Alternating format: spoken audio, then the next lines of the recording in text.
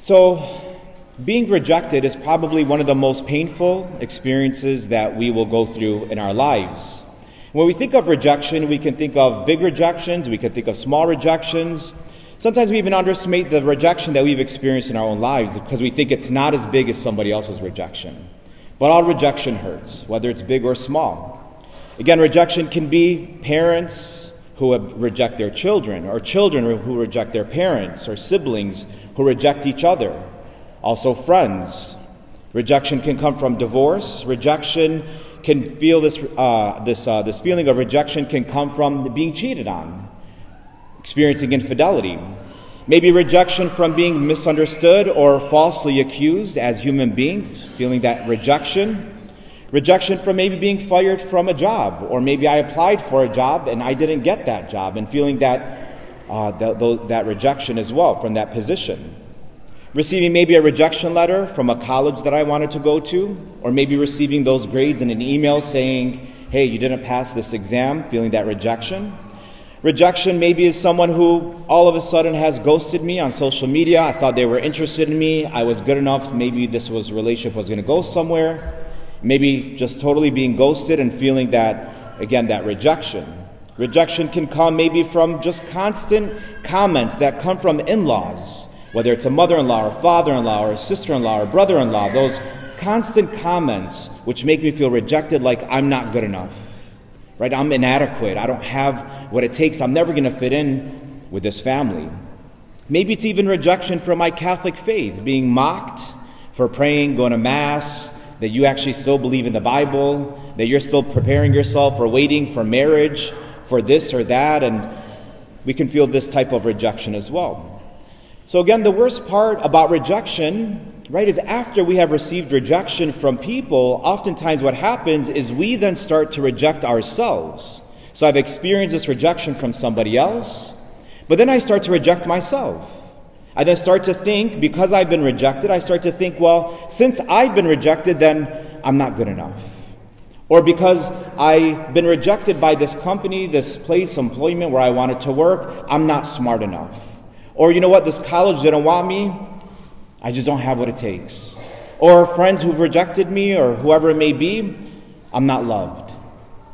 This is a constant rejection, whether we know it or not, in our head, that continues to go on and on and on, and we don't even realize that it's happening.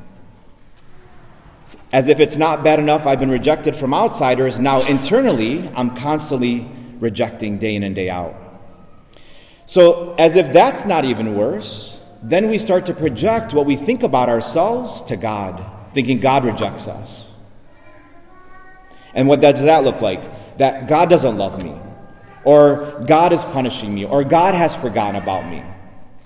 So we have to be very careful about this cycle, this web that we get into when it comes to rejection. External rejections to me, I start to internalize that rejection, and I start to believe that about myself, and then I start to project that on God.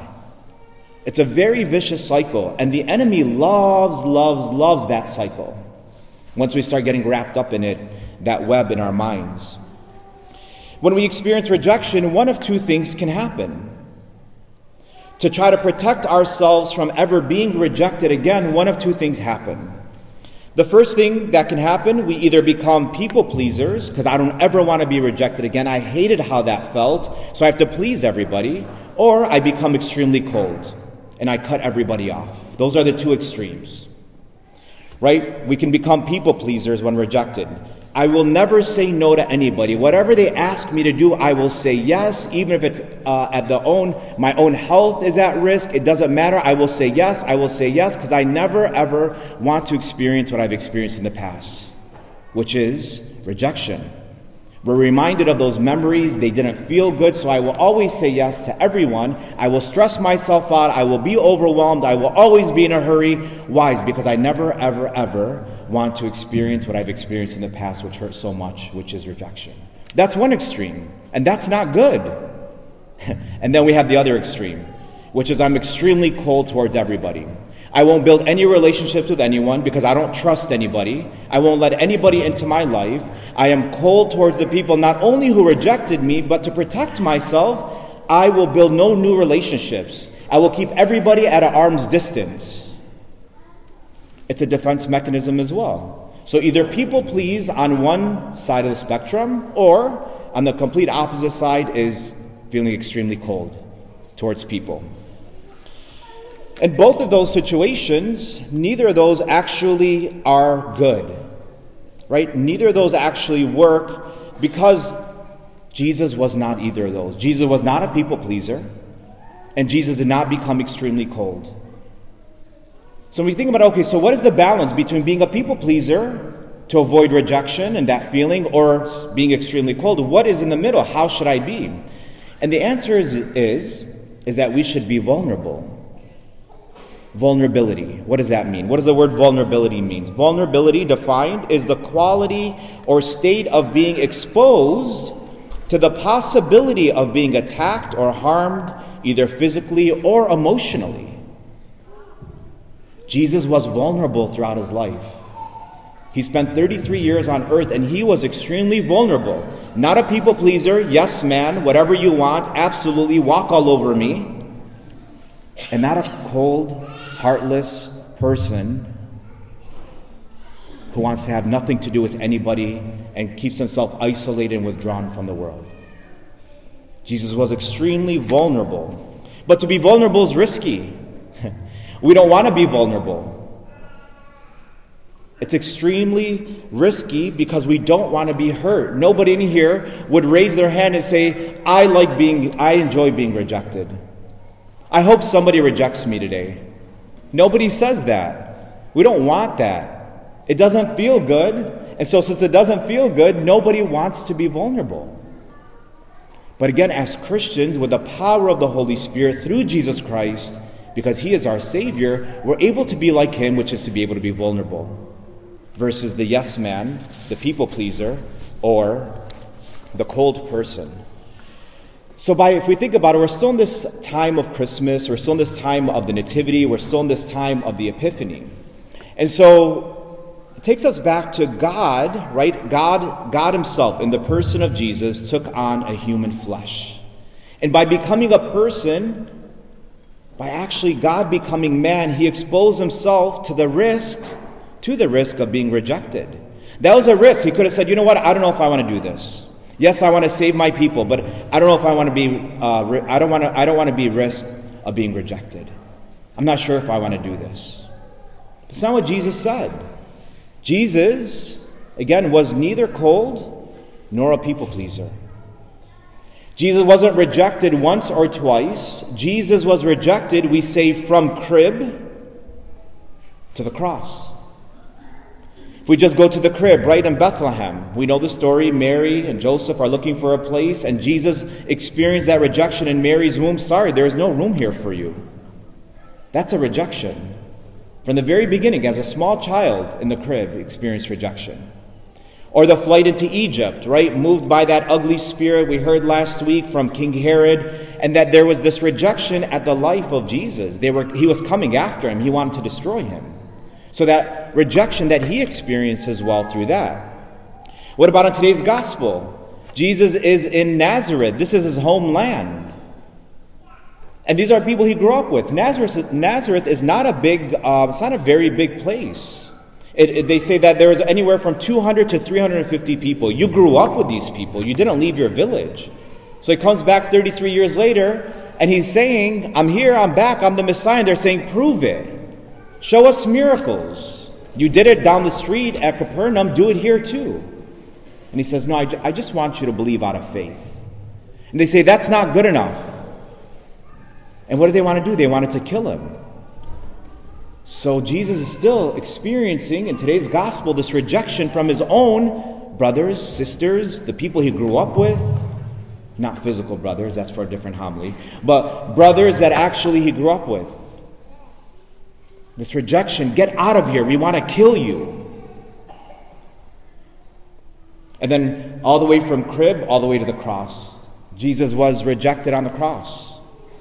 All of his friends were nowhere to be seen except for John and Mary. Imagine as he looked down from the cross and he saw, where are my friends? Where are they? This is the most tough moment in my life, the toughest moment in my life. Where are my friends? So from crib to cross, Jesus experienced major rejection. And it doesn't stop there. Today, 2,000 years later, Jesus is still being rejected. He's rejected by us when we say no to him and yes to sin. He's rejected by non-Christians, or even Christians or Catholics, who say, I'm a believer, but I'm going to do it my way. This is how I want to live my life. Forget you, Jesus. Forget the church. It doesn't matter. I have my own agenda. Today, Jesus still experiences rejection. He actually feels that pain from today's gospel today. Because Jesus has his body in heaven, and emotions are a component of the body. Since he has his body, he feels hurt and rejected today. And we can either do something about that and help him to feel better in a world that's really cold,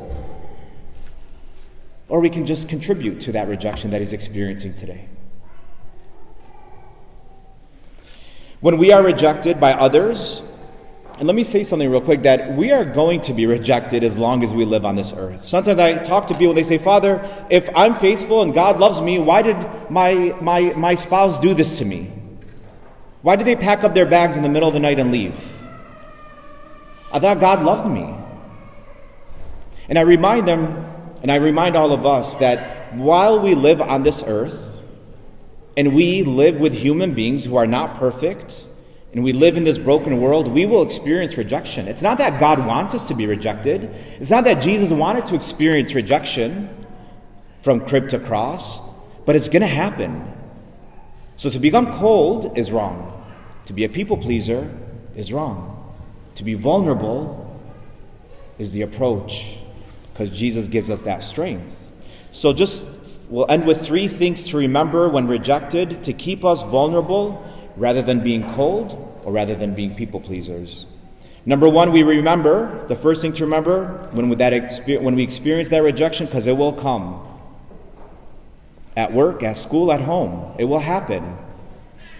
First thing to remember, hurt people hurt people. If somebody has rejected me, it's only because they've experienced rejection in their own lives. And I have to take a minute and just take a step back sometimes and say, you know what, rather than being cold towards this person, rather than cutting them out of my life, rather than hating them and having anger towards them and resentment and bitterness, and I'm depressed because I'm always thinking about this rejection that has happened 10 years ago, I can't let it go, it overwhelms me, it's good to do what Jesus did. They only hurt him because they were hurt people. And sometimes we forget to give people the benefit of the doubt. It doesn't mean I have to be best friends with that person, but it's an opportunity for me to just say, everyone has a story and I don't know everybody's story. Everyone has a past. Everyone's been hurt. And no, it's not okay that they have hurt me. And I should have the proper boundaries, but hurt people hurt people. I've hurt people. You've all hurt people. And we will continue to hurt people because we're broken and we're imperfect. And we live in an imperfect world. So let's give people the benefit of the doubt, because we don't know people's lives and we don't know their history and we don't know why they're so hurt. That's number 1. Remember, hurt people hurt people. Number 2, I have to remember my identity. When rejected, I have to remember my identity. Because again, rejection makes me feel like I'm not good enough, I'm not smart enough, I don't have what it takes, I'm not loved, fill in the blank. That's not my identity. He gets to determine what my identity is. Just because somebody made me feel inadequate by rejecting me, just because somebody has made me feel that I don't have what it takes, and I'm less worthy, I have less worth, that's opposite of what Jesus said on the cross. When we look at the cross, Jesus tells me what my identity is. I'm of infinite value. So if somebody wants to reject me and say, no, you're not worth a lot, I turn to the cross, and I remember the cross. And I say, no, Jesus, you've experienced it. I'm now experiencing it. My identity is not in what people say about me. My identity is in what you have done for me. Amen? Amen. We're out here allowing people to tell us who we are and what we are, who we are and what we're not. But we look to Jesus and we say, you have made that very clear. not my family, not my parents, not people I work with. So number one, hurt people, hurt people. Number two, we have to remember our identity. And number three, we have to remember, finally, who our God is. That if we claim Jesus Christ as our Lord and our Savior, when we feel rejected, we turn to our God who knows what it's like to feel rejected. He doesn't want us again to feel rejected, but we turn to Him and we bring that rejection to Him immediately. And we say, Lord, this didn't feel good. This person just rejected me, and I bring it to you, Jesus, rather than holding on to it for months and years, which will make me angry, resentful, bitter, depressed. I bring it to you right now that it happened. I bring it to you because you, Jesus, my God, knows what it's like to go through rejection. I will not hold on to this, Jesus. I will give it to you in this moment, not tomorrow, not next year, right now. And that's what's beautiful about Christianity. That's what differentiates Christianity from every other religion, Islam and Buddhist and so on and so forth. Our God knows what it's like to suffer. And being rejected is a form of suffering. So we're able to turn to our God who knows what it's like to go through that and say, I bring it to you, Lord. Take this now. It didn't feel good, but I ask for your help and your assistance. So, brothers and sisters, all rejection, big or small, are one of the most painful experiences that we will go through in life. And although Jesus experienced much rejection, a lot of rejection from crib to cross, He never became a people pleaser, nor did He become cold towards others. He remained vulnerable. Many of us will come forward to receive Jesus in the most holy Eucharist today. And what will Jesus find in your soul? And what will Jesus find in my soul? A soul that remembers that hurt people, remembers their identity and worth, and remembers my God, Jesus Christ, also experienced rejection in times of rejection, therefore remaining vulnerable rather than cold. Or will Jesus find a soul that has forgotten that hurt people, forgot that their identity and worth comes from Jesus, and forgot my God, you, Jesus, have experienced rejection in times of rejection, and therefore have become very cold or become people pleasers? So, brothers and sisters, we just sit here for a minute, and we make a decision and just say, maybe I've been cold lately. Maybe I'm a people pleaser. Maybe I'm not as vulnerable as I need to be. But Jesus, you are my God, and you will give me the strength that I need to go into this already very cold and heartless world and make a difference. Amen?